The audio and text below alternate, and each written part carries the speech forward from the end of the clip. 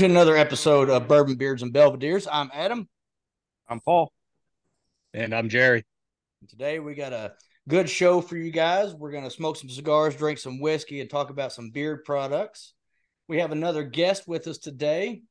We know this guy from a podcast called Blue Collar Bourbon, Mr. JD. How you doing, JD? What's up? What's up, everybody? We're reunited, man.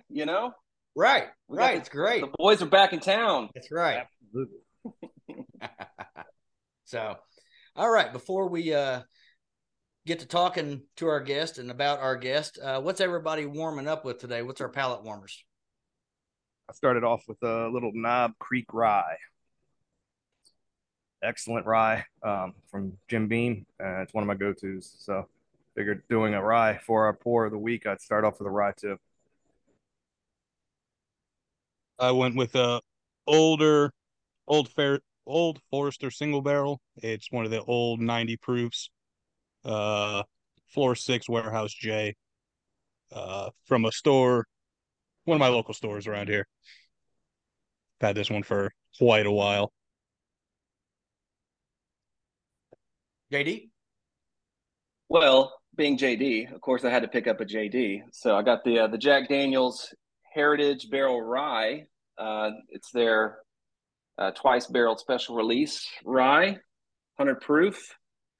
I think it's about $80. I think I paid a little bit more than $80, but I don't care. It's amazing. There's some bottles, which ones there are. They're just the ones that you love, and you just like the hell with the price. I'm just gonna pull the trigger, and this is one of them. I saw it on the shelf, and I'm like, I don't care, just give it to me. So, and it is phenomenal. Awesome. So I went simple with it today, and I did not go with the rye to start out. Got a little Elijah Craig small batch, 78% corn, 12% malted barley, 10% rye, 94 proof. It's about $26 around here, and looking it up right now. Google's generative AI is telling me that Elijah Craig is gluten free. In case anybody gives a shit.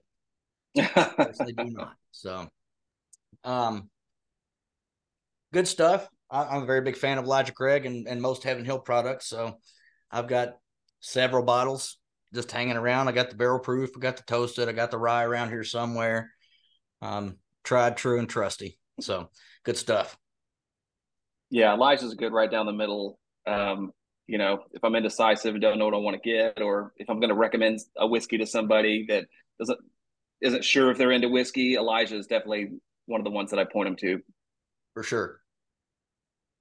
Mm-mm. All right. So,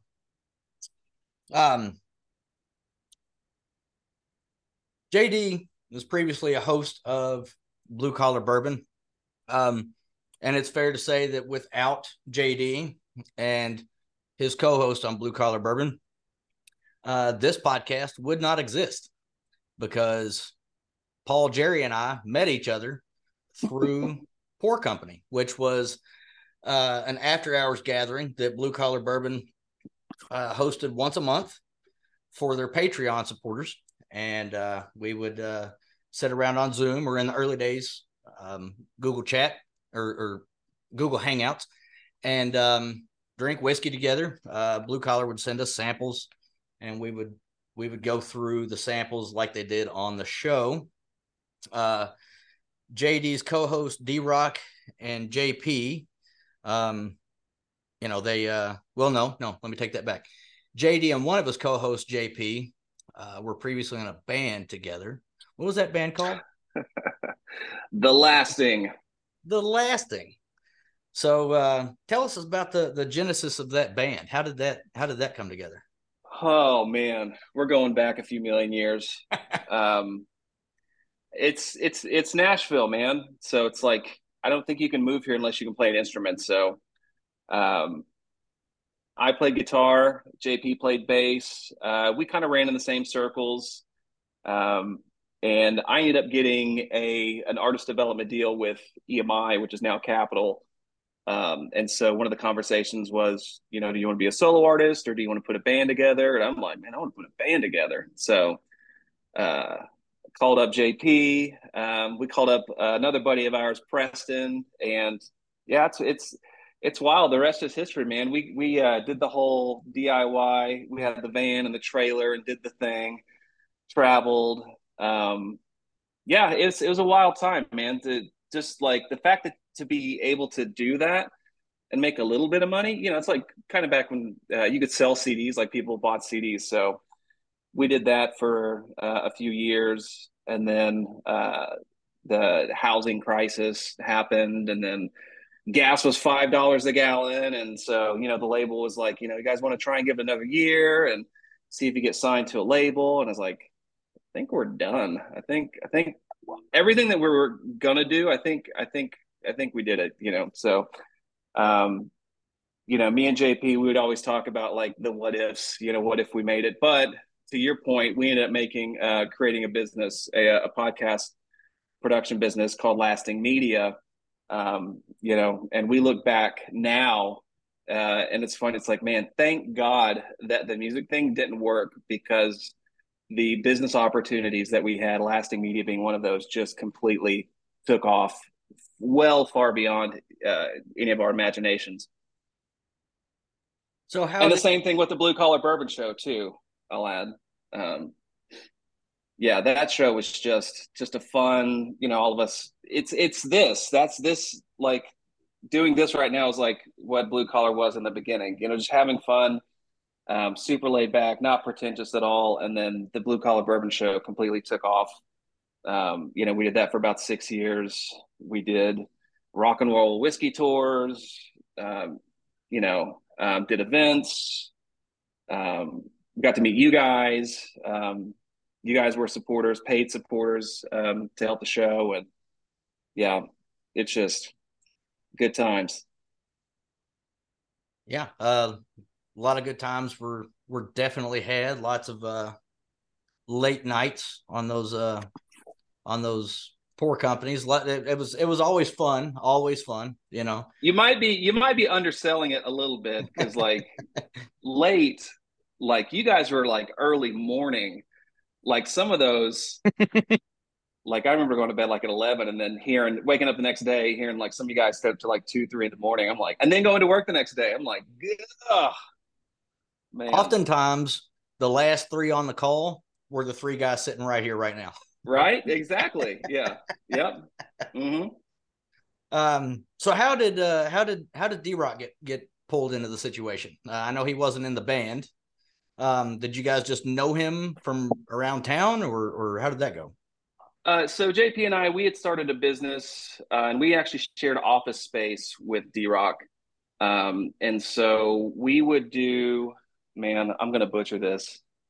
I think it was, we would bring in whiskeys on Friday. And so like Friday afternoons, everybody in the office, we get together and, bring something in. And then Fridays turn into Whiskey Wednesdays, which turn into Thirsty Thursdays. And just like, we're just hanging out, enjoying whiskey after hours, after work. But then I think we had an opportunity to travel on the Bourbon Trail. And I think we went to Willett, went to Heaven Hill, went to a couple other distilleries. And I think that kind of like sealed the deal. And I know JP and I had been talking about doing a podcast together. But then that like kind of transformed into, okay, well, let's bring D-Rock in, and let's, we're finding out how much we love whiskey. Let's do a whiskey show, Totally didn't have a podcasting audio background at all. Totally didn't know what the hell we were doing. It was like GarageBand and some microphones that we found, like no soundproofing, nothing like that. Just didn't know what the hell we were doing, but just like went all in. And yeah, to go from that to like, building out studios and live streaming, and yeah, it's been a wild ride. Yeah. To your point about a couple of guys that brought in a third, and even more so as far as Pour Company goes, the idea for Bourbon Beards and Belvederes was hatched late night. Paul and I were the last two on that particular call, and we had the idea for this show in Pour Company. And I was actually sitting where I'm sitting now in my garage bar. Obviously we don't have anything soundproofed. I've got a little soundproofing shield behind my microphone that isn't really doing a whole lot of good, but it's there anyway. I bought it. I'm going to use it. So, Paul and I, we didn't have each other's phone numbers, and the only way that we really had any kind of contact was through Instagram. But I can tell you that getting Paul to respond to an Instagram message can be a feat in and of itself. I learned that when he came to Kentucky for the Bourbon Festival, and he was hanging out with John Rice, and I was going down to hang out with him. I couldn't get him to answer the messages. He finally did. Anyway, since it was so hard to get a hold of him, I just took this and ran with it after about 2 years of sitting on the idea. And then we had a Pour Company a few months ago, and while we were sitting there, I was messaging him, and he was all in. And we got about 2 episodes under our belt, and then we were like, let's invite Jerry, because Jerry has a beard, he loves whiskey, and he loves cigars. And I recognize that fact because Jerry was in town a couple months ago in June, and he walked out with one of those acrylic humidors, those travel humidors just full of cigars. So I was like, he'd be perfect. So that's kind of how that all came about. And here we are. Yeah, he's recently upgraded. So now that Blue Collar Bourbon isn't, on the air anymore, and, JP's doing the Freedom Matters podcast, and D-Rock's doing Whiskey and Rock with JR. Obviously, you said the other day that this will be the first time that you've recorded anything since the last episode of Blue Collar. So tell us a little bit about what you got going on now. I miss recording. It's funny being on this side of the table. But yeah, I was thinking about it.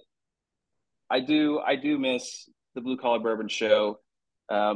Obviously we came at a point where we wanted to sunset it. At the end of the day, all the things that we wanted to do with the podcast, we did it. We got to check the boxes, and so I think it was a perfect time to sunset it. Obviously we don't want to drag it out or just do, we never wanted to do it out of obligation or make it feel like work. And if it got to be that point, then that wasn't why we started that show, So we got to check all the boxes, and I had to move on to another job, and so it just made sense to kind of sunset it. But yeah, nowadays, man, just living a super super quiet life. I play guitar. I got a new job in the financial technology space, having fun with that. It's very very startup. Very fun. And my last job, everybody that worked there was my age. My job now, the median age is like 25. So it's very interesting. I'm super interested in like what 25-year-olds talk about now, what the drama is now, what they're getting into, it's fun. Makes you feel young hanging around all the cool kids, all the young kids. So having a lot of fun with that. But honestly, like with my last job, it was fun. It was a bit of a grind. But now I'm not as busy. And so I've really, since taking on this new job at this fintech company, I'm just not doing a lot intentionally. I'm taking a break, taking a sabbatical, whatever you're going to call it. Will I get back into the podcast space? When we left Blue Collar Bourbon, I said, never say never, but I'm just enjoying the season and just being present, but don't be surprised if old JD pulls a sneaky. So You be sure to let us know. I'm sure you've got at least 3 Patreon supporters here waiting to give you money. No, I definitely appreciate you guys. You guys are OGs, man. You guys were Blue Collar Bourbon day ones. So it's cool that you guys not only supported that, but you got to see firsthand that thing just fly off the rails and grow into something that we never intended. Like, it grew leaps and bounds beyond what we could ever even try to do. So yeah, Jerry and I have another podcast called Poor Man's Pour. And for the last episode of Blue Collar Bourbon, you guys actually gave a shout out to Poor Man's Pour, and unsolicited, I told you guys that it was going to happen. Mention of any kind of, what do you call it? Offshoot or something like that, something yeah. that was made, wondering if something like that was going to happen. Of course, Whiskey and Rock was mentioned, because D-Rock was going to go do that with JR, and then we were thrown into the mix, and that was very much appreciated. We had an audience ready and waiting for that show, before we even got the first episode out, which I feel like it was more than just internet friends, you know what I mean? Because internet friends won't necessarily do that kind of thing for you. So yeah. I always looked forward to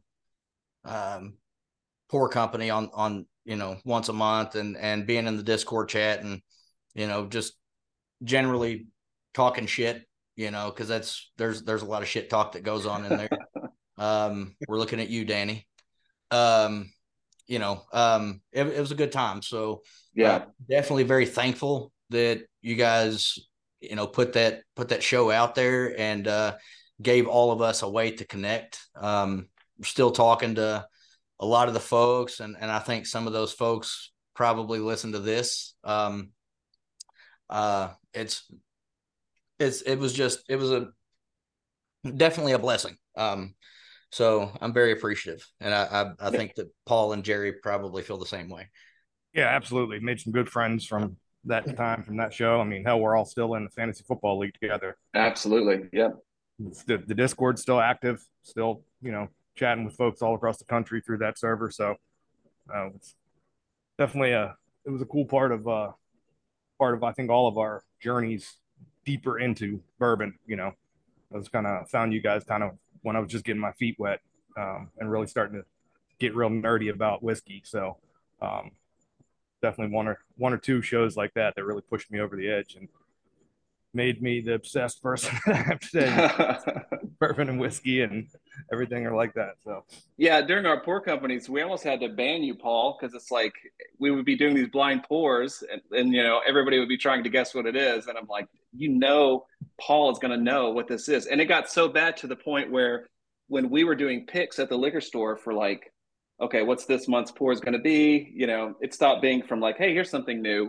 The goal was, let's find something that Paul isn't going to guess. So, and of course we failed miserably because Paul always guessed. So not always.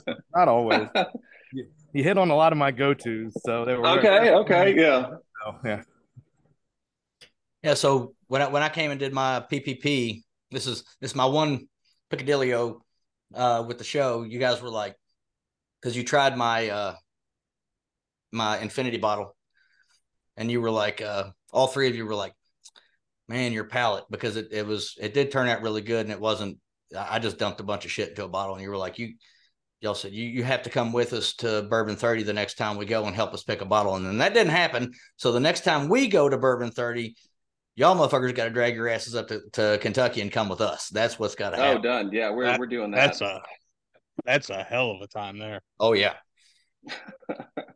So you guys, you're doing the podcast thing now. Let me throw a question your way. So what are the new? Because I've been kind of out of the loop. Like what's the news? What are people talking about in the bourbon space? There's been a lot. So Blue Run was bought out by Coors.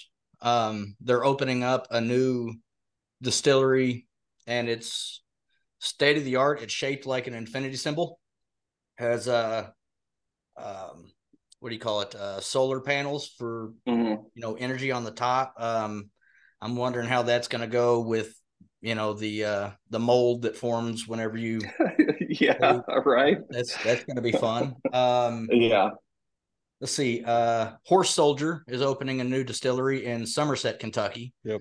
Nice. And I've seen the renderings, and it looks pretty damn sweet. It's going to bring a lot of jobs to that area. It's a fairly, I wouldn't say it's impoverished, but it's not the richest area in the world. So that'll be good. What else? Penelope was sold recently. Mm-hmm. That's wild. Good for him. Yeah. Yeah, that's it. And tequila and canned cocktails are making a run for it. Yep. Good. I'm glad. Leave rum alone. Go get your canned cocktails.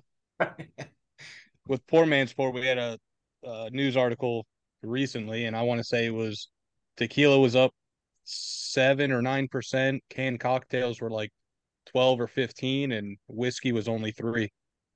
So, still trying to figure out which one's going to come ahead. Oh, well, nobody's made a run on rum yet, which I'm thankful for.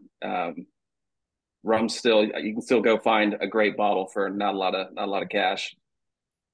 Even here in Kentucky, you can find a pretty decent bottle. And there's one that Jerry turned me on to. It's Plantation OFTD. It's 138 proof. We told Paul about it, and he went and grabbed a bottle. And it's Christmas in a bottle. But because it's 138 proof, if you add some Coke to that shit, it stands up like nobody's business, and it makes the best rum and Coke I've ever had in my life. Yeah, and it's like $35 for a liter bottle too. So wow. Yeah, and it's fantastic. Super high proof. Yeah, it's a gem on the shelf, definitely. Yeah, I need to go get another bottle. Actually, I drank a liter of 138 proof rum in about a month's time, and I need to go get another bottle because I'm currently without. And it's definitely one that I like having around for Christmas because those holiday drinks that you make with alcohol are fantastic with this rum. It's great. So yeah, a little eggnog with that high proof this winter. I think it's gonna be with that. Jerry's got the line on all the good rum though, down there in Florida. He's got the access and he sends me pictures all the time of rums that he's seeing down there, but every now and again I find myself spending $100+ on a Holmes key or something like that, and he'll ship it up to me. So it's lucky Jerry. Talk about that. They still have that Barbados. Oh man, it's good. A 9-year Barbados has been sitting on the shelf for a year and a half now. Wow. Oh man, it's good. It's so good. How much is that bottle? $10 or something. After tax and everything, I think it was 104. No, that's not too bad. It's like $90. It's worth it. It's good. It's really good. So JD, I know that a lot of your bourbon journey was documented with Blue Collar Bourbon. For anybody that might be hearing my voice right now that hasn't listened to Blue Collar Bourbon, they're still available. Those shows still hold up. Go back and listen. It's a great way to find out about some price performers. The idea behind the show was, affordable whiskeys that are on the shelf that are available generally anywhere. They had some gems in there that were, sent by the distillery or sometimes they stepped outside of their lane there to really talk about some things that were higher proof or harder to get. But for the most part, about 95% of what they talked about was stuff that you can get your hands on for a lower price. It was good. Or if it was shit, they would tell you that too. But going back to how I was initially framing the question, outside of that, how did you get into bourbon in the first place and really want to do a show about bourbon or whiskey, or even you had rum and tequila on the show as well? Yeah, it's totally JP and D Rock's fault just as much as it is mine. We just found ourselves just, on Fridays and Thirsty Thursdays, after work drinking whiskey. I always tell people that are unsure about bourbon, you just haven't found your one yet. But once you find that one, then that's the gateway down the rabbit hole, and then like you never come back out. And so I think for us, obviously like anybody else, the Buffalo Traces and then Willets and yeah, you find that one, you're like, oh my God, I didn't know whiskey could taste this good. And I didn't know you didn't have to mix it. Like you can just drink it on its own and appreciate it. And so we latched onto those whiskeys that we liked, and we hit the bourbon trail together, and just all the way down the rabbit hole. Hundreds and hundreds of bottles later, we tasted stuff from, man, Iceland, from all over the United States, South America. Like we've had a bunch of stuff, homemade stuff sent to us. Yeah, hundreds and hundreds of samples later. But it was cool because um, even in the beginning, you think like, oh, well, all the best whiskeys come from Kentucky and Tennessee, and what this show really opened my eyes to is like, man, there's so many great things happening. It's almost like different scenes. Like Pacific Northwest has a scene. A lot of great products coming out of the Pacific Northwest, even here in the South. Florida, Alabama, a lot of good stuff happening there. Yeah, it just really opened my eyes not only to the stuff that I like from Kentucky and Tennessee, but like there's this vibrant scene of whiskey happening all around at the same time. It was cool. Yeah, let's not Yeah, forget. that's what got me listening to it was all the other or most of the other podcasts you hear about the Buffalo Traces and the Old Foresters and the big names. You don't really hear about the little guys. And listening to it, first couple episodes, yeah, you had the big guys, but then you started getting some random people, like episodes that or random distilleries that still to this day I haven't seen a bottle. Just because it's some small little distillery in Alabama or something, and that's what drew me in because I like the craft scene, and they're putting out some crazy good stuff and experimenting with some crazy grains and whatnot. And it was cool to listen to find out what other things were out there outside of the big five or eight or Yeah. whatever it is now. Yeah, I And mean, the cool thing is a lot of those craft guys were putting out and are still putting out stuff that competes with the big guys. In Yeah. a lot of cases are better than the big guys. In the beginning, of your whiskey journey, a lot of people say, "Oh, well, Pappy's the best," and this Buffalo Trace product is the best. It's like, dude, it's not. This isn't even close compared to some craft thing over here. A lot of those craft guys are dangerously. It's dangerous. They're making some great killer stuff that holds up.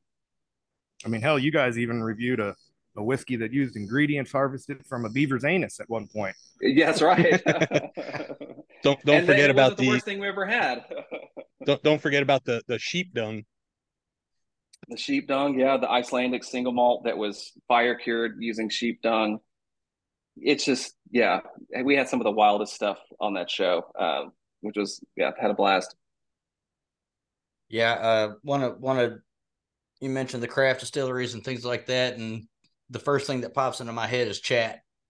Right, that was Yeah, that was one that you guys really championed, and it was the first place that I ever heard of it was on your show. And Jerry has quite a Chattanooga whiskey collection there. He's got quite a few bottles, and I know he's been to the distillery a couple times. I'm jealous. I'd like to go myself, but it's not exactly on my way home. So one yeah, day I'll get down there. Yeah, yeah. The chat quite guys a are few of doing those. awesome stuff. I have quite a few of those. What are they? The experimental batches or whatever. Um, there's only two or three that are actually like a bourbon or whiskey. A lot of them are Mari or Maro and Nocinos, and it, I usually use them just to make cocktails. and it just ups it because the base is, for the most part, one of their whiskeys, and then they blend it with whatever they do to make those liqueurs or whatever. So Yeah, Jerry, don't you have a rum finished chat? no, I wasn't able to grab that one.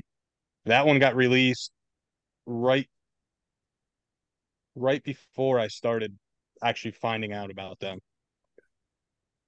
I want to try it really bad. So maybe we can get our hands on one collectively and split it up. I don't know. We'll have to see. I'll keep my eyes open here.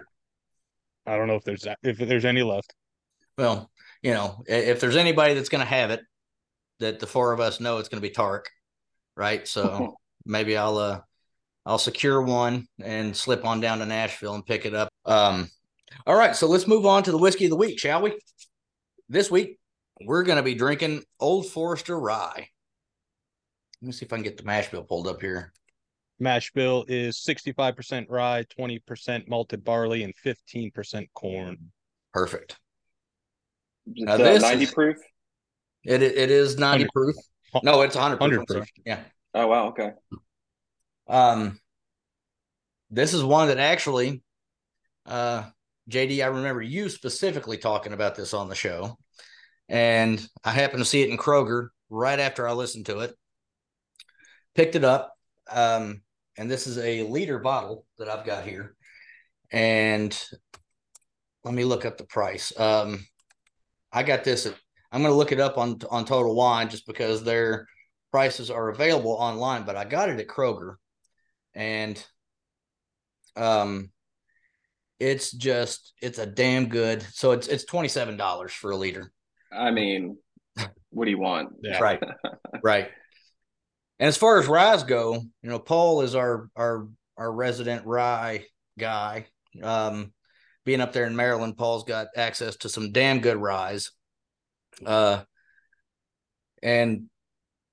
Paul, I think you would agree with this. This is it's a damn good rye. It's a price performer.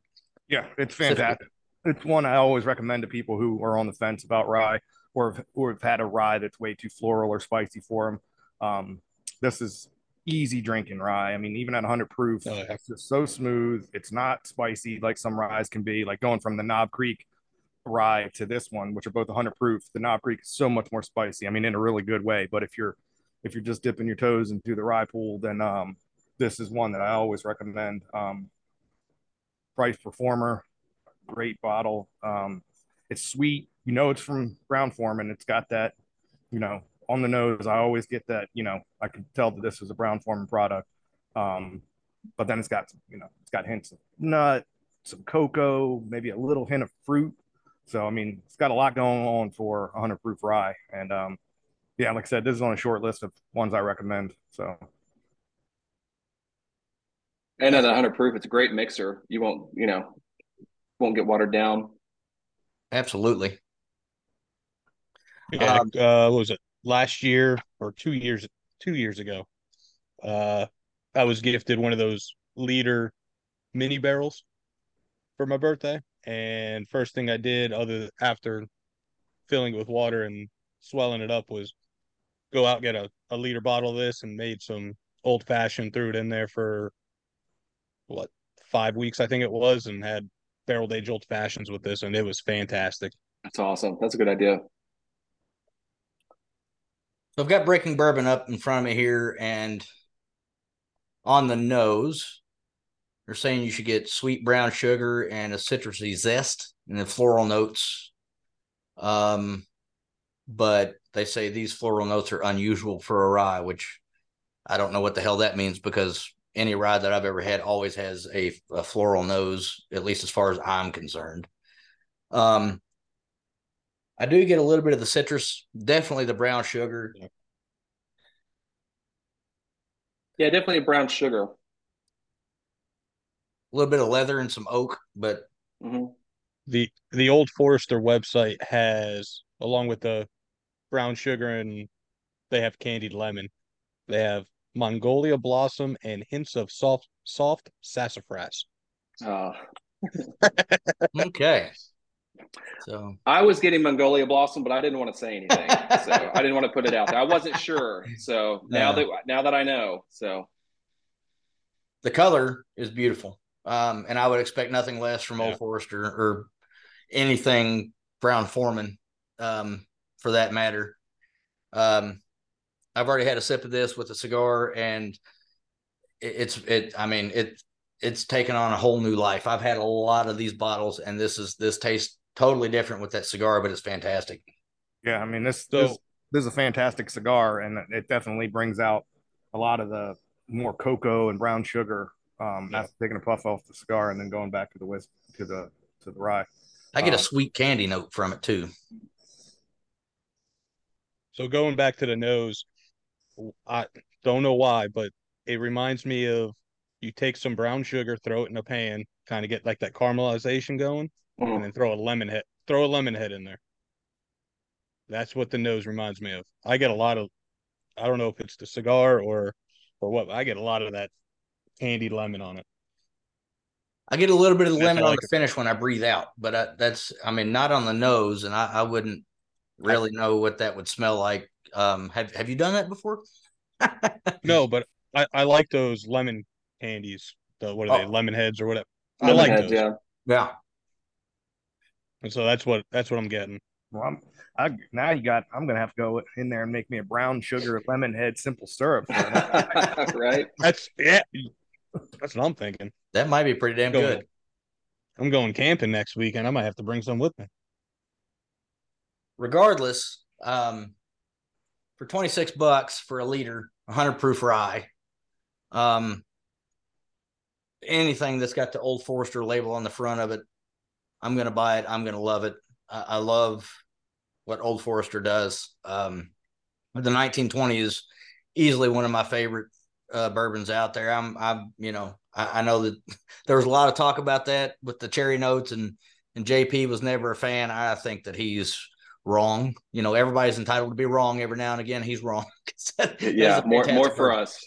Absolutely. Yeah, it was one of my favorites. Yeah, everything that Old Forester makes. I mean, you can name off other brands, and I'll tell you, I don't really care for that line. But for Old Forester, I mean, everything they've ever put out.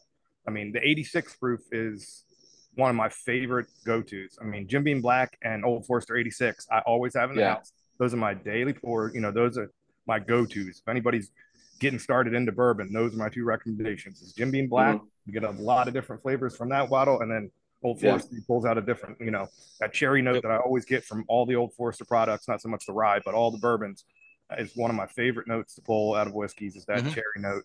And that comes through on all of their bourbons. Their lineup, the 1910 and the 1920 are, I think are right up there with all the allocated stuff. I don't know why people search for that stuff when those bottles are sitting on the shelf at $60, $55 or whatever.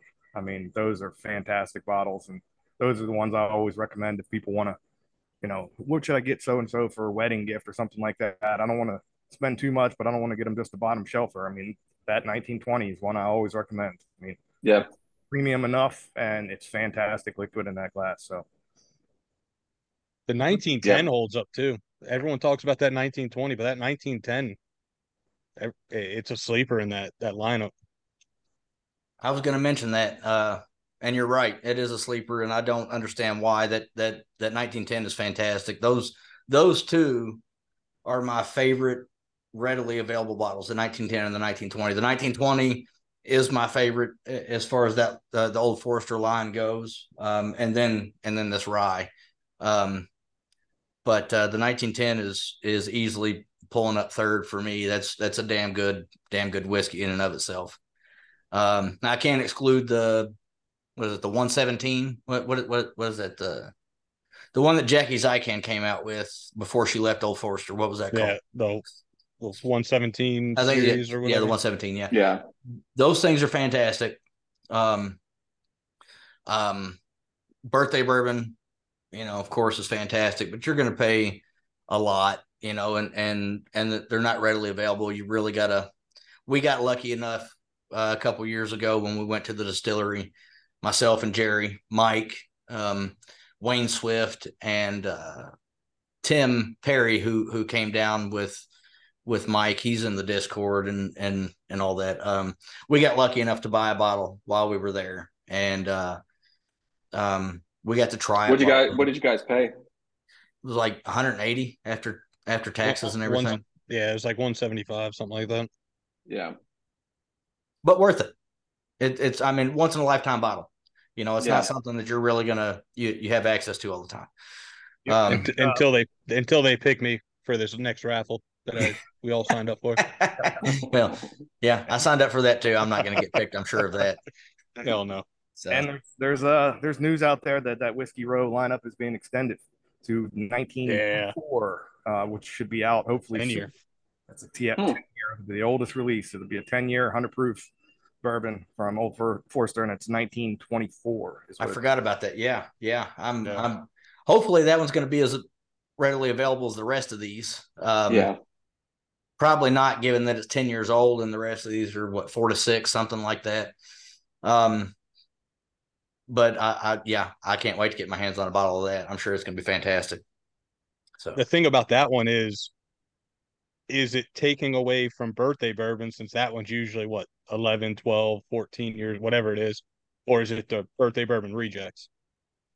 Either way, it's going to be fantastic. I'm okay with either one of those things.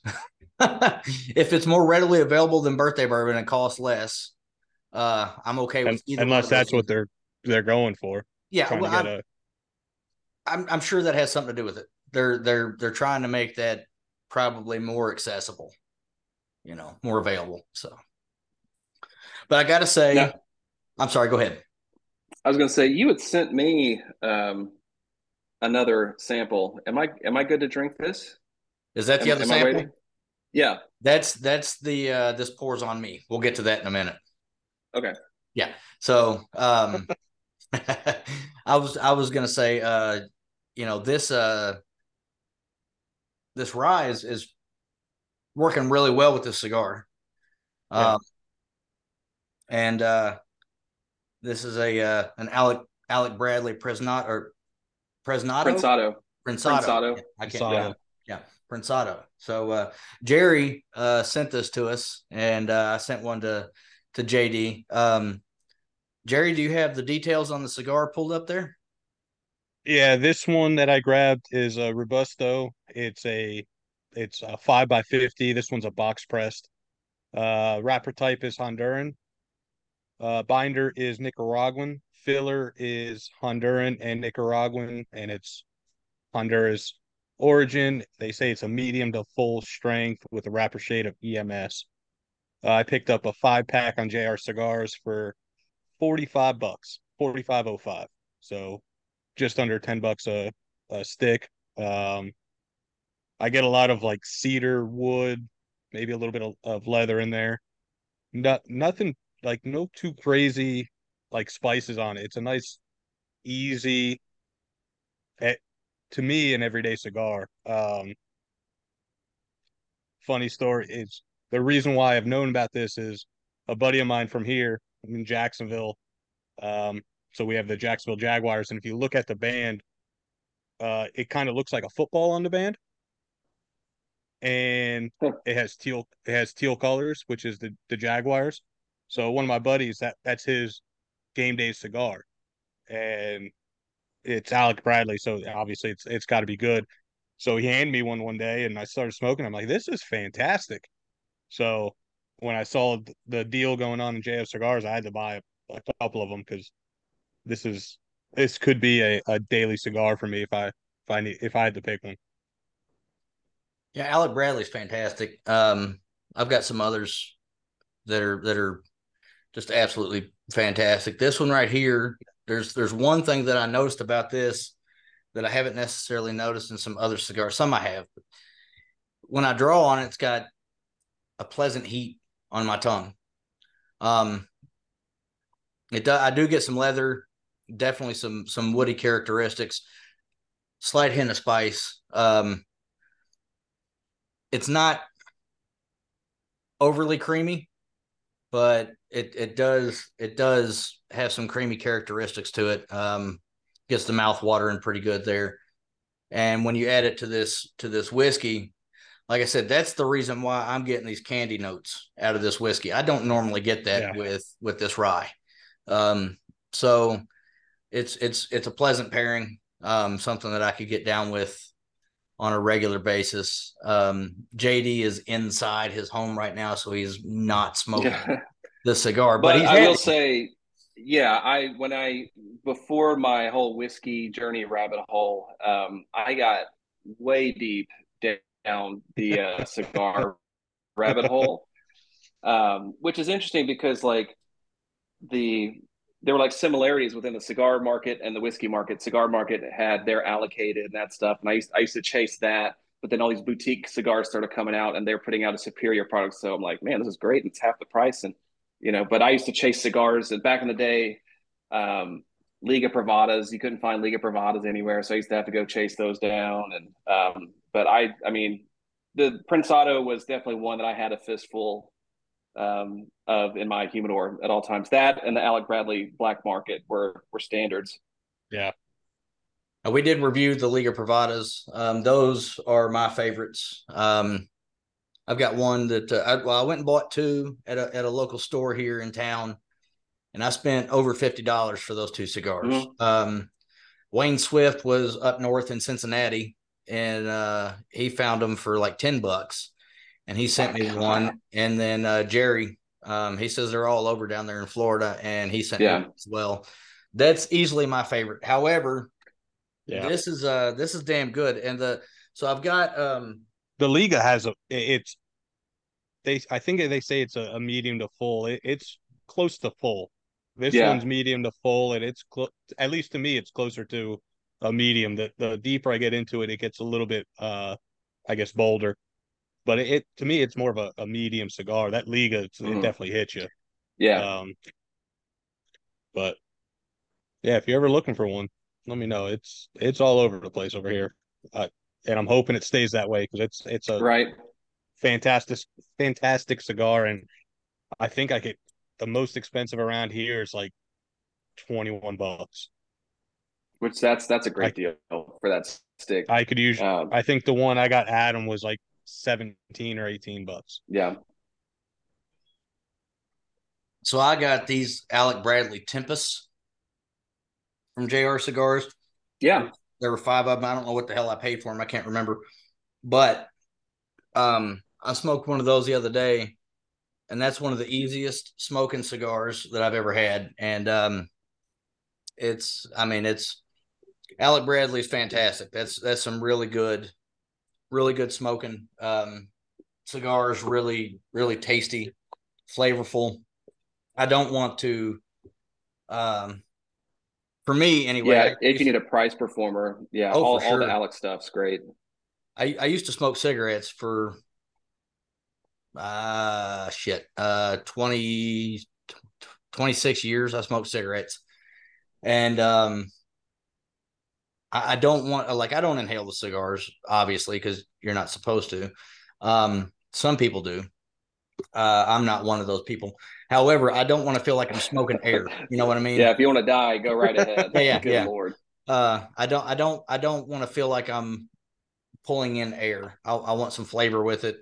Want a little bit of heat on my tongue, and this cigar is perfect. The size of it, you're not gonna be sitting smoking a cigar for 2 hours, which I do have some around here that'll take you a good long time to smoke. I have one over there that I smoked the other a week ago. Paul and I sat around after the show was done. It's called a Bone Shaker. I was there for like 45 minutes, and that thing, I think, went down like a half an inch. It's a massive cigar. It's massive, but it's really good. So, at any rate, this cigar is fantastic. Everything that I've ever had from Alec Bradley is fantastic. Hats off to those guys because they make good cigars. Price performers, like you said, they're not overly expensive. And the cigar game can get quite pricey, just like the bourbon game. So, good stuff. Good stuff. So, so let's move on to the beard product real quick. This product it comes to us from Live Bearded. myself, and Jerry and Paul all got the sample pack. If you go to their website, you're just going to pay shipping for the sample pack, and it comes with 5 different scents, and you're going to get a beard wash, a conditioner, a beard oil, and a beard butter in 4-pack sleeves, and they're great. Personally, we one of the things that we try to stress on this show are natural ingredients, and I got to looking at some of the ingredients that are listed on the back of these products here, and there's a lot of them on here that are hard to pronounce, which is kind of a thing for us, where if you can't pronounce it, you probably don't want it on your face. But I got to looking them up. Okay, so decyl glucoside. I did the same. Yeah, so it's a surfactant, which is a surface acting agent. It's plant derived, it's biodegradable.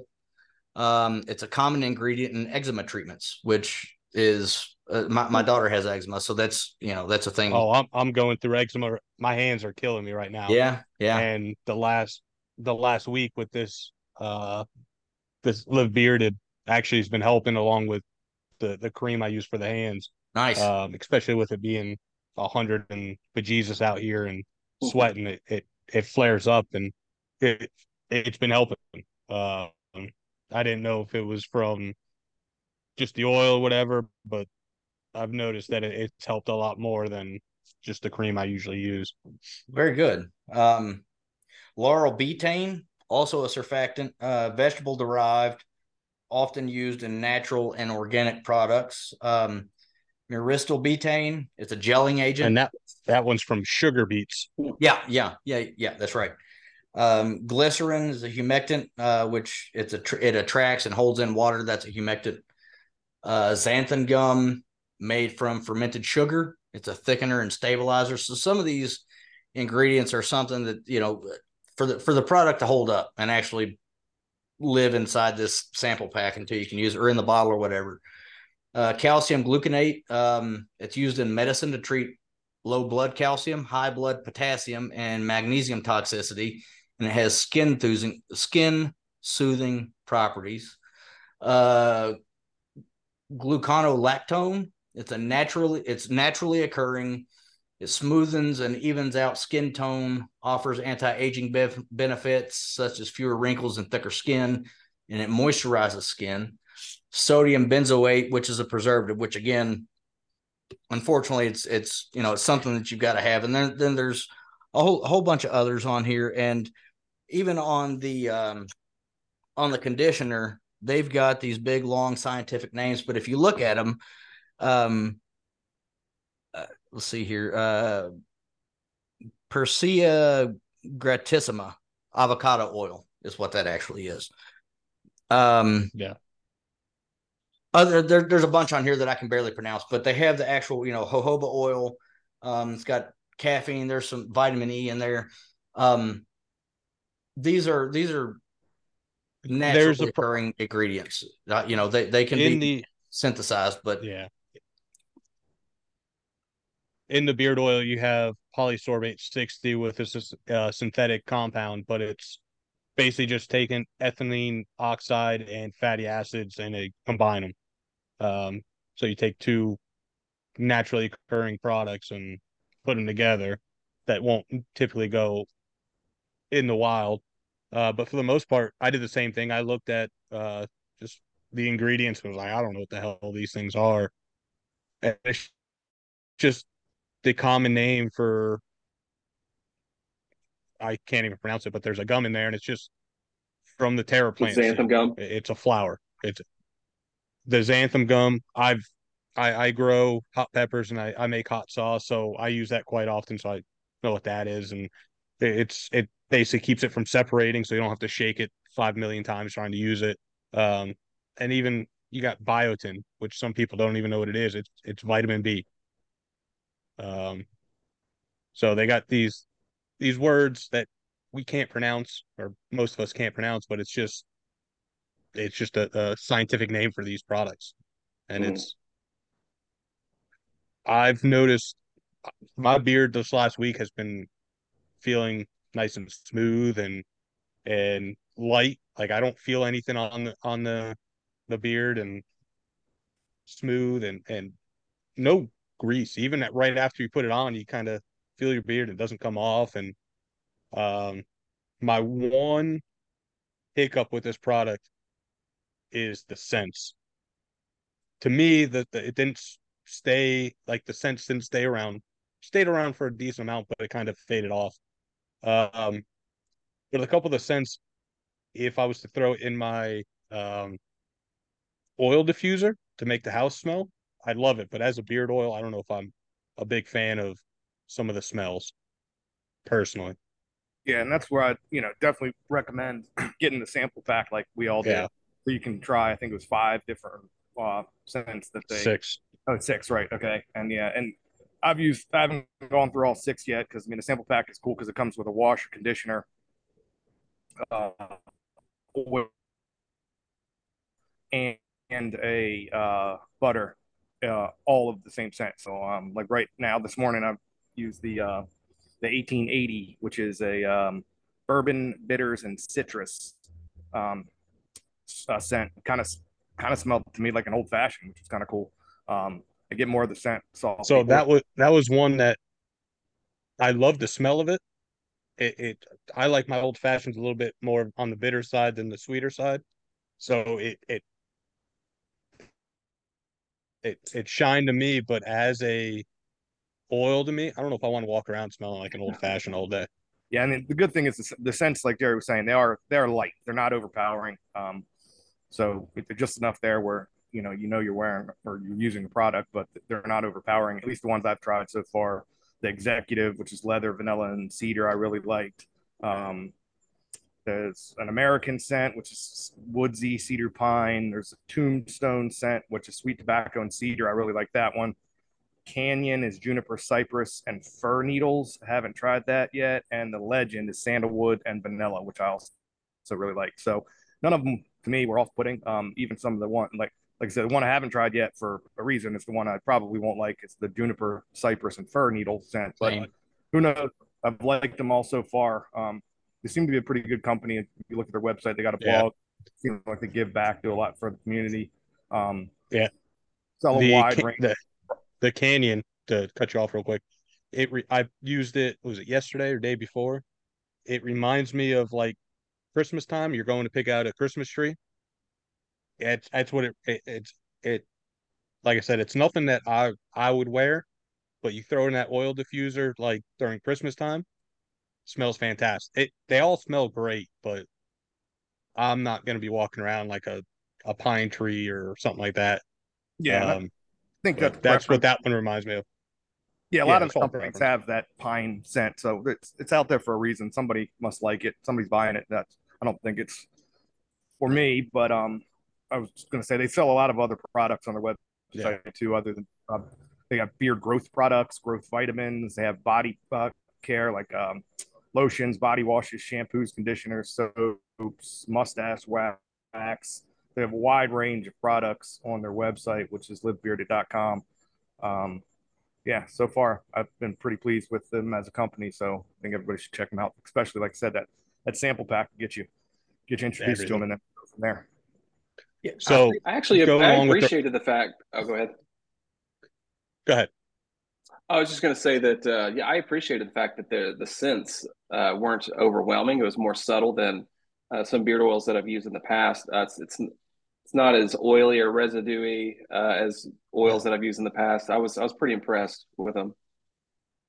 So going back to the website, like Paul said, they have a blog section. But one of the things that I noticed that I thought was pretty cool was they have a beard barber map that you could click. And it shows the map of the US, and then you have to zoom into your location, and it shows barbers that are I guess trained or whatever, specialized in beard trimming. And I looked in my area. One of the barber shops that I went to during right after we started opening up for COVID, when everyone's doing these Zoom calls, they're on there. Granted, the barber that I went to, he's not on there. He started up his own company, so I might have to contact these guys to put him on there. But it's kind of cool to see, like, hey, if you want to get it trimmed up, I know we all like to keep a nice little clean line on the cheeks or whatever, and it's cool to see that you could find these guys around. And then also they have the LB Foundation. I don't know if you guys saw that one on there. 100% of their donations go back into the community, with 50% going to veterans and service men and women, and then the other 50% goes to organizations that provide support to children facing unthinkable challenges and health conditions. So one of the where'd it go?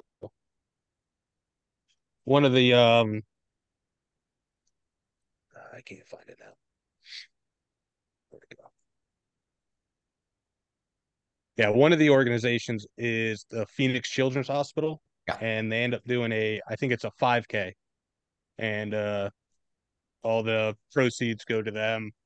It's every year they run it, and you could do it in person or you could do it online or do it virtually, I guess they call it.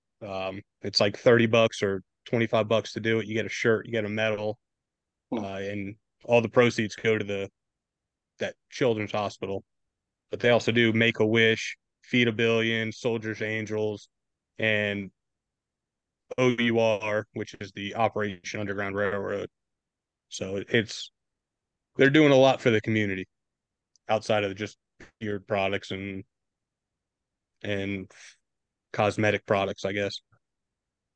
So on that note, a couple things that I wanted to talk about with this particular group, specifically the Live Bearded Foundation. Let's talk a little bit about, so everybody's familiar with Make-A-Wish. Feed a Billion is pretty self-explanatory, and Phoenix Children's is as well. And they work with other organizations, but these are the 5 that they've chosen to list on their website. Operation Underground is an organization that it's anti-sex trafficking organization, which is a huge fucking problem in our country and other countries as well.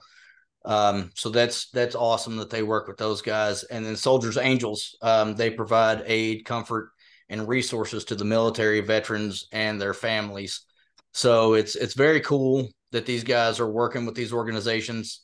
They're not totally out for profit, obviously.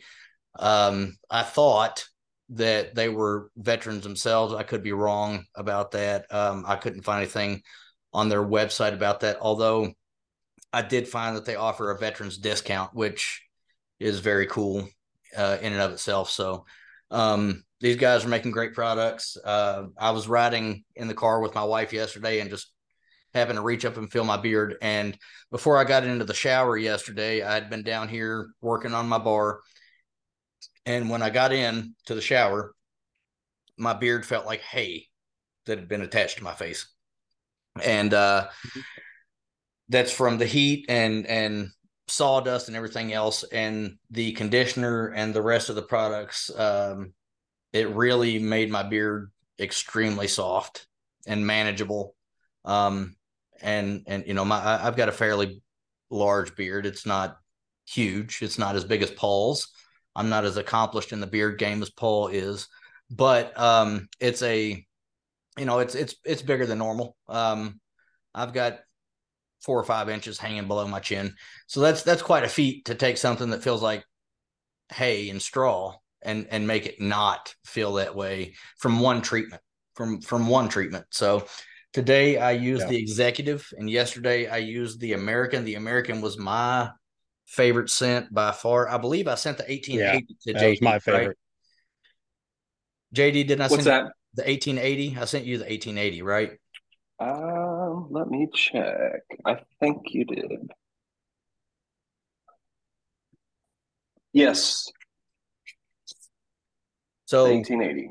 Yeah, what was your impression other than the scent that wasn't overwhelming? How did you feel with clearly you're the guy with the shortest beard on this this call right now. So how did you feel about it? How does it feel on your skin and things like that? Oh man, it felt great, and since I have the shortest beard, you got to worry about is it going to look too oily, um, which it doesn't at all. It was just perfect. The conditioner was awesome. I've never done the shampoo and the conditioner before. That was cool. But yeah, had me shining. Yeah, so the first two scents I did was the American, which was one of my favorites, along with the 1880. And with those two, I did the wash and the conditioner. And then um, the next day, I decided let me try just the oil and the butter. No, no wash because my beard was feeling great, face felt great, and I was like, well, let me see what it feels like because I'm not going to use a beard wash like that every day. It feels like it strips out a lot of stuff, which I like, especially down here in Florida. It's hot. You start working on the yard, you want to strip a lot of that stuff out. So I just the third and fourth day, I just did just oil and butter, and it felt the same. Um, not greasy, felt great. Beard felt good, soft and smooth and everything. Um, yeah, really like these guys. That American and the Executive were my top two scents in this six pack with Tombstone and Legend coming in right behind it. The I don't remember the Tombstone and the Legend so much because I used them right after I got them, like the day that I got them, and then the day after. And I've had these samples for a little bit now. Today I used the Executive. Yesterday I used the American, and to kind of disagree with Jerry, um, not that it's overpowering the scent, but I used it this morning when I took a shower, and I'm sitting here smoking a cigar. This is the second cigar that I've smoked since 5 o'clock, and I can, if I can smell the Executive still in my mustache. And So I will say, I will say the Executive lasted longer. I don't know why, but for me, the Executive lasted a little bit longer than the other ones. the American lasted a good while for me too, but I didn't smoke any cigars yesterday, so that might have something to do with it. But one thing that I really appreciated, and I might be stepping outside of the traditional beard care here. I have a regular hairbrush that I use to comb to brush my beard with. Um, and when I put the butter in, and then I brushed my beard, um, it did exactly what I wanted it to do. Oftentimes, if I don't use a butter or a balm or something like that, and even some balms that I've used, after I brush my beard, within 2 seconds of sitting down where my beard is pressed up against my chest, it's all smashed out and funny looking, and that butter really held it in place, and it had a nice smell.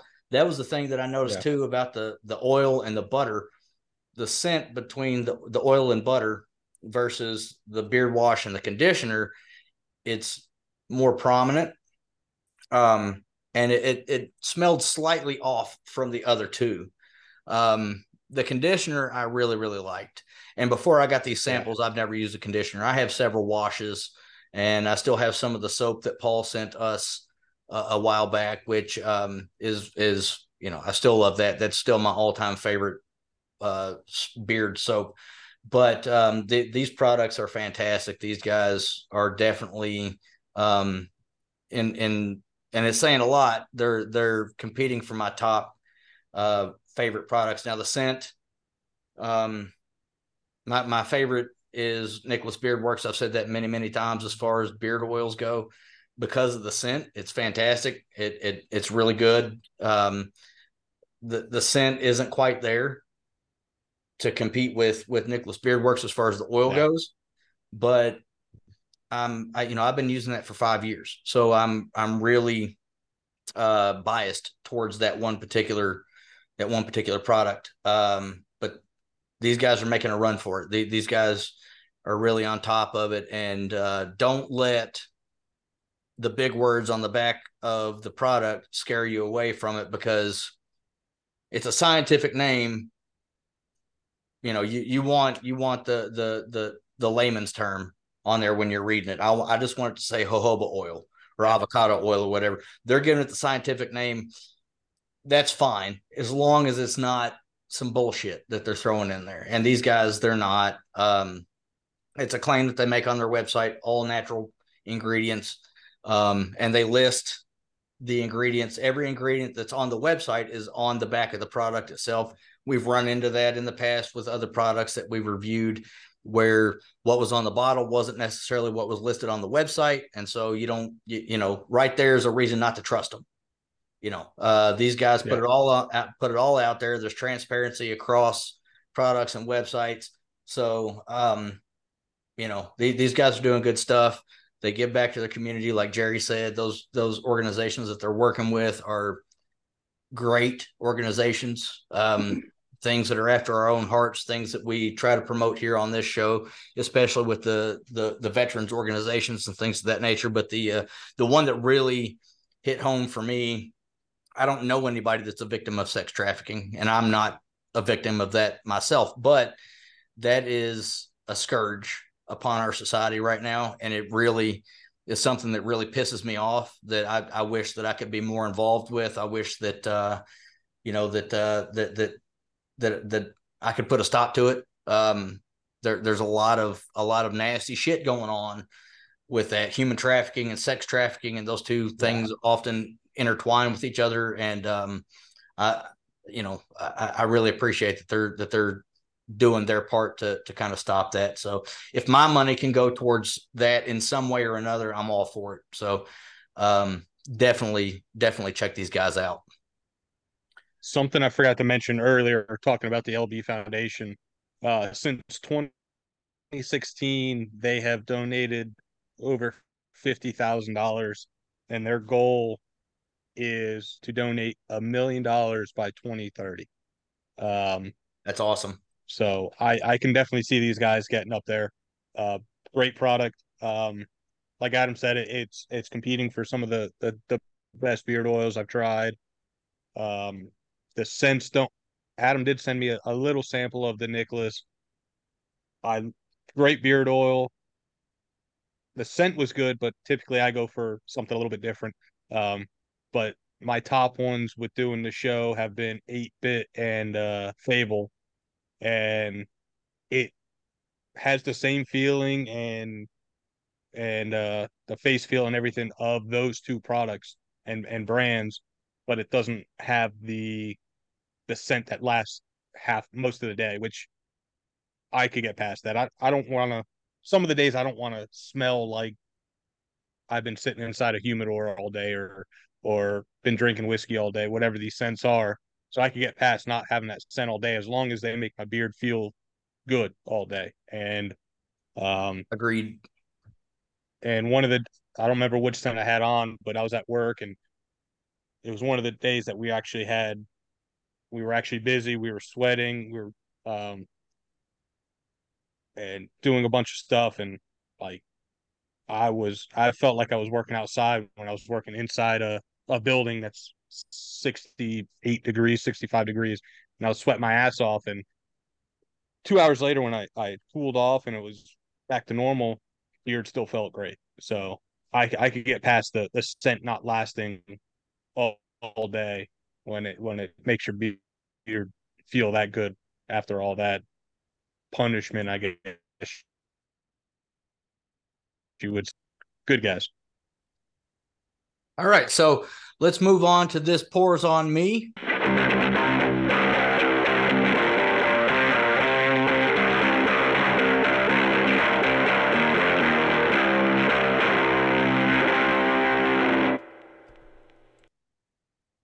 This week, the pour was provided by Paul. So, Paul, tell us a little bit about what we're drinking, please. So this pour is a fantastic old pour. I was at an antique shop and I found an old decanter with the tax stamp still intact and felt full. So I took a chance. I think paid like $17 for it. This is a 1974 Jim Beam 86 proof. It was a carriage decanter, and it was for the fourth annual Lancaster, Pennsylvania International Association of Jim Beam Bottle and Specialties Clubs. Back in the day, they needed to move whiskey, so the decanter was kind of like the gimmick, I guess, to move that whiskey. So there's a lot of cool decanters you can still find out there. It's pretty rare to find them full still, but I got lucky on this one. This was like I said, bottled in 1974, aged for 100 months. So that puts it back into like the mid to late 60s when this was actually distilled.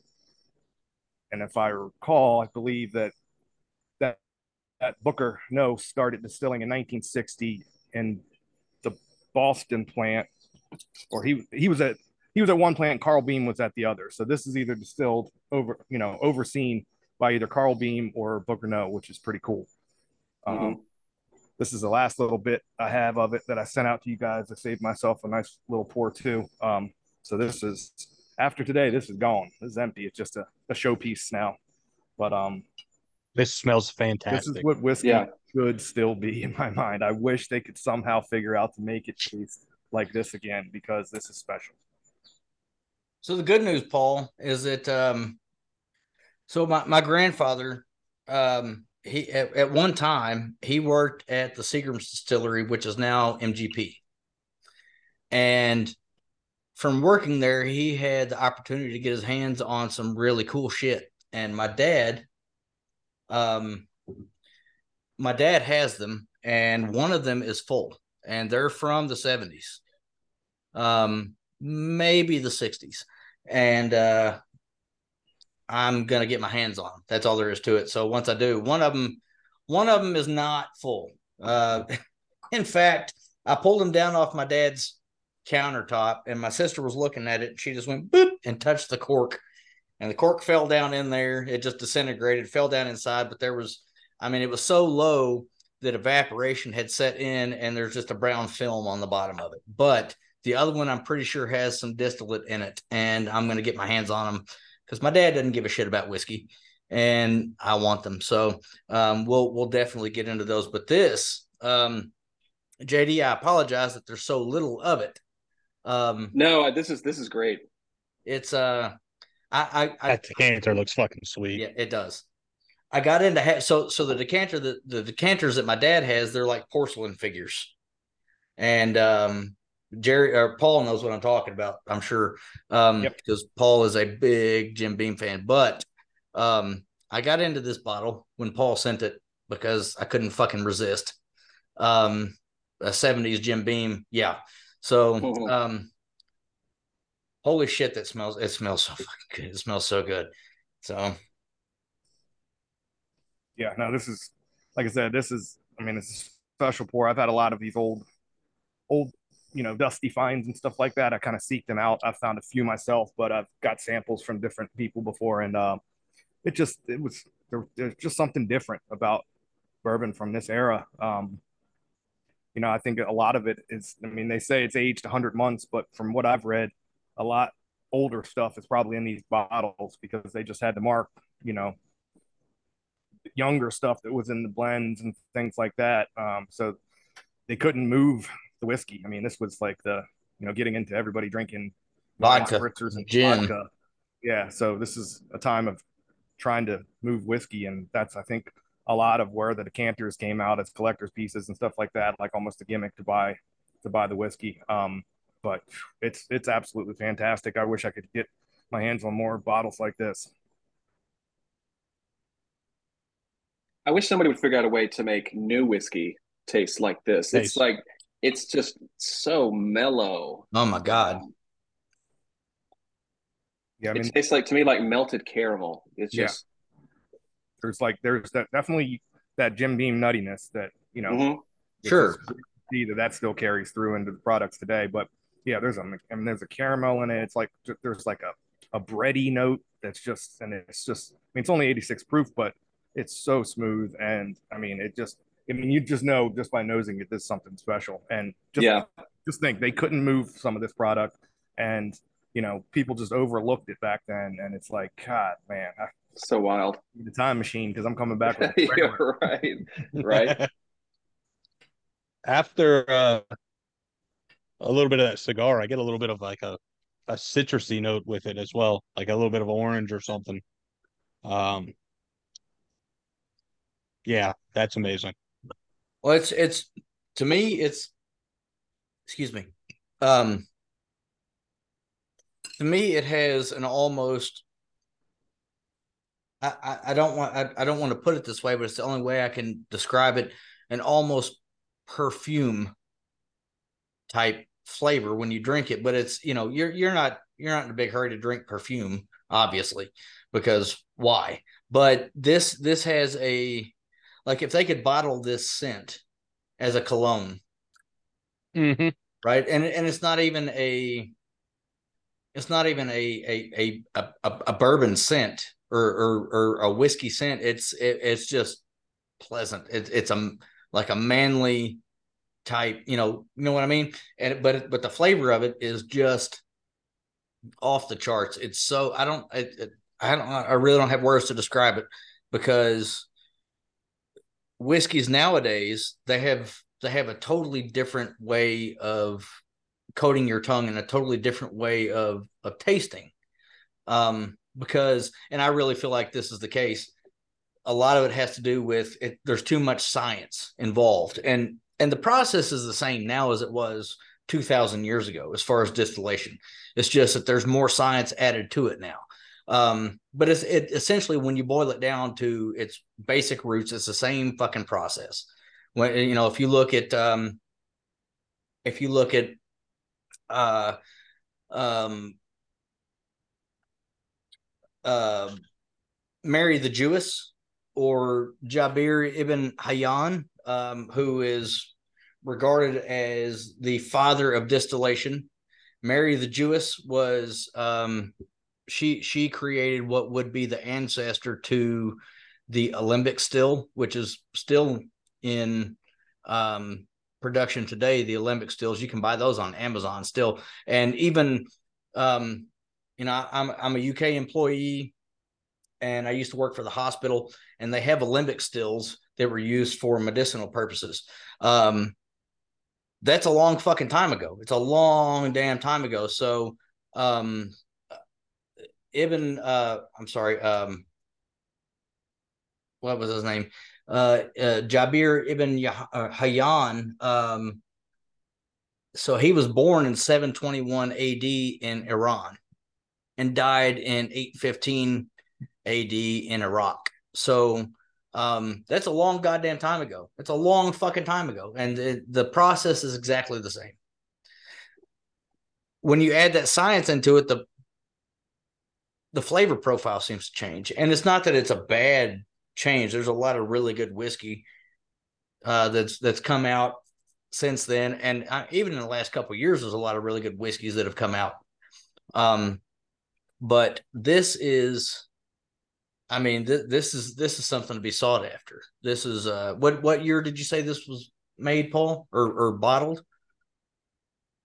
Bottled in 1974, aged for 100 months. So that puts you back in like the mid to late 60s. Yeah, 100 months, 8 years, and a little bit more than 8 years, I guess.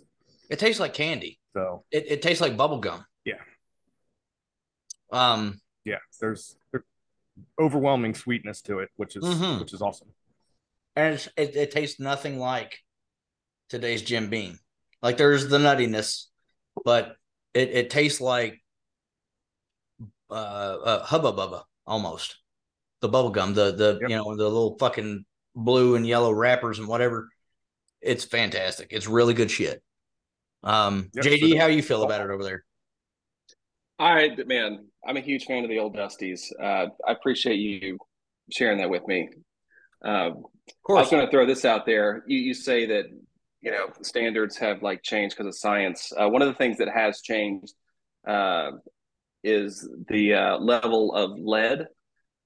Back in the day, you could get away with um, the lead standards were a lot less back in the day than they are now. So I don't know if that has anything to do with it, but So what you're saying is lead tastes good. I mean, it's that unopened since 1974, and I found it like two years ago or something. So it's sat in that lead decanter for a while. So I'm sure you yeah. probably don't want to down the whole decanter in one sitting. That might have some adverse effects on your health, but drinking a pour here and there is not going to do anything to you. So And I think the lead difference is it's such a nominal difference, but just goes to show you don't pass by those old antique stores, even if you at all, no. I've my travels for work and stuff. If I ever see one, I always make a note to try to pop in there, and you don't even have to look around. You can straight up just go and ask the guy, "Hey, you got any old decanters? I'm looking for alcohol memorabilia, that kind of thing." And every antique store has them. Most of the time, they're empty, but every once in a while, I've found a couple that tax stamp is still intact and it's still got liquid in there. I've found one or two that pop that cork and chisel it on out of there, and what's inside is it might as well be closer to vinegar than whiskey. But it's sometimes you get lucky and you get a bottle like this that you know somehow that cork sealed that bottle for all those years, and it just set. Mm. You know, was able to grab it. And like I said, I think I paid like $17 for it. Because Wow. I bought the decanter. The contents were free as it was described to me because they couldn't legally sell the alcohol. So I like that. They didn't want to make an assumption on what was in there. They just said you're paying for the decanter. It even said that on the tag, contents free. So check out. I heard that estate sales are good too to find old decanters. Yep. Yeah, you can definitely, I know guys that call around when the estate sales get listed and ask specifically before the sale, if you have anything like that, and come and get it. I heard a story from a guy one time where he went to an estate sale and there was all these decanters, 30 or 40 of them sitting on a blanket from back in the 60s and 70s. And he was like, wow, and the old lady said, yeah, those were my husband's. They were down in the basement. And the guy said, wow, I wish they were full. And she was like, oh, they were last night, but I didn't think I was allowed to sell alcohol. So I dumped them all out last night. Wow. So if you get those estate sale notices, you see one coming up, make sure you reach out before that happens. Mm-hmm. That would have been a humongous score. Wow. Last year, when I met up with Adam and a few of the other guys from the pour company, we met up in Louisville, and we went to this bar called Neat, and they do a bunch of like these old dusties and whatever, and some of them obviously are real pricey.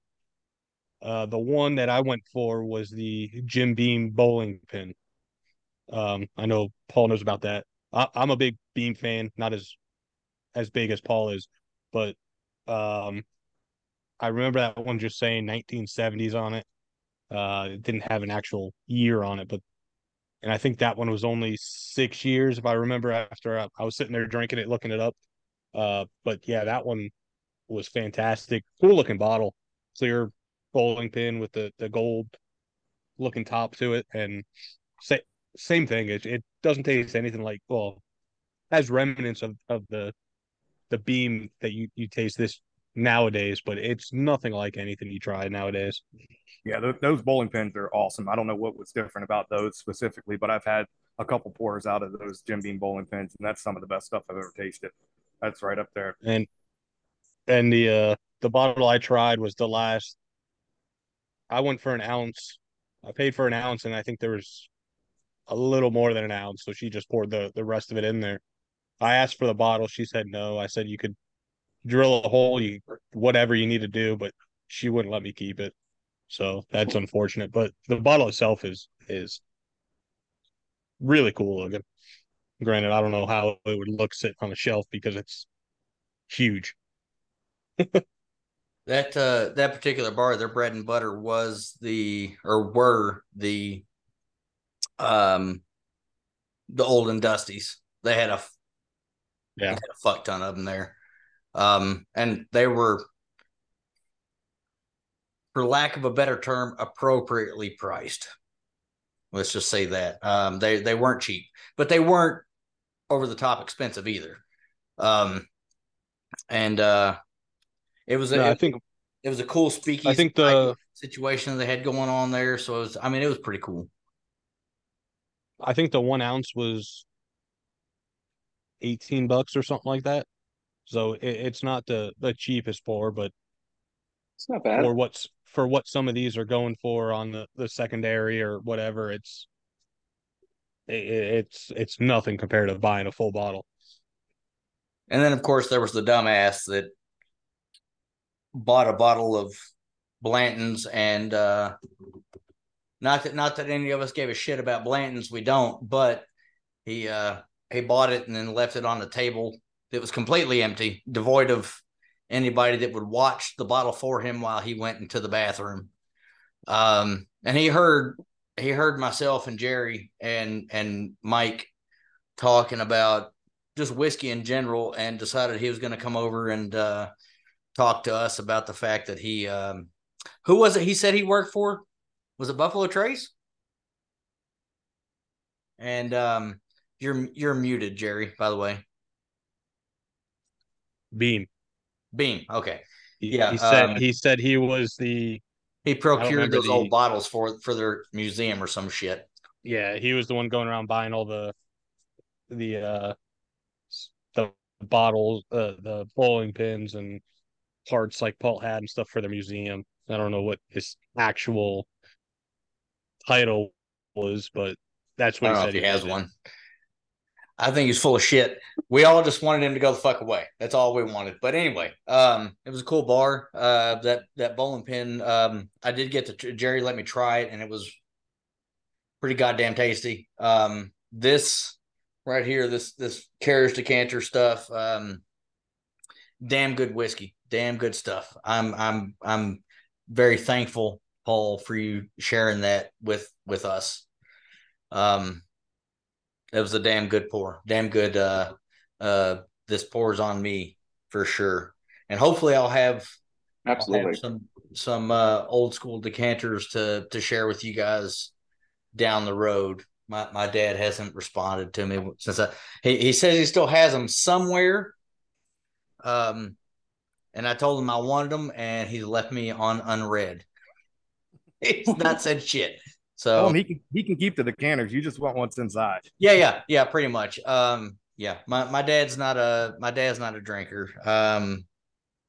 He's just, which is odd because my great grandfather he did a little side work back in the day for Al Capone, and my grandfather he worked for Seagram's at the time, which has since become MGP.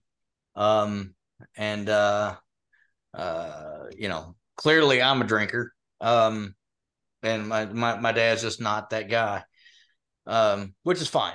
But I want those decanters. I want those decanters real bad. So hopefully he'll come off of those here pretty soon. So next time I go down. So anyway, I think that concludes yet another episode of Bourbon Beards and Belvederes. As always, you can find links to all of our social media accounts on our website at bourbonbeardsandbelvederes.com. Don't forget to check out the websites for all the products that we reviewed here on this episode. It's oldforester.com, alecbradley.com, and livebearded.com. You can find those Alec Bradley cigars on jrcigars.com.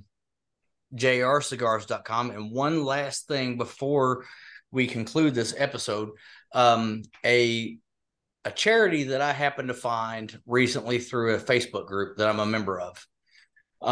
It's called Cigars for Warriors, and you can check them out at cigarsforwarriors.org. And basically what they do is they accept donations of cigars for soldiers that are serving overseas right now, and they send those to the soldiers. We're big supporters of veterans and soldiers that are currently serving. I feel like that's a pretty worthy charity, because it's all about sending those guys just a little bit of something that they can enjoy while they're in those hellish environments that they're currently serving in. So check them out as well. Also check out some of the charities that Live Bearded supports. We talked about those earlier in the episode. You can check out the Live Bearded Foundation at Live Bearded. I'm gonna have to edit this heavily. Foundation.livebearded.com. Again, they support charities such as the Operation Underground Railroad, Feed a Billion, Make a Wish, Soldiers Angels, and Phoenix Children's Hospital. The Phoenix Children's Hospital is a big thing that's near and dear to my heart. My daughter was able to, not through Phoenix Children's, but through Shriners, take advantage of some of those types of charities. She was born with hip dysplasia, and the surgery cost us nothing. So anytime that a organization is willing to give to things like that, that's a big thing for me. Check them out. Make sure to support them. They make great products, as do all of the products that were reviewed here. So until next time, cheers. Cheers, guys. Cheers.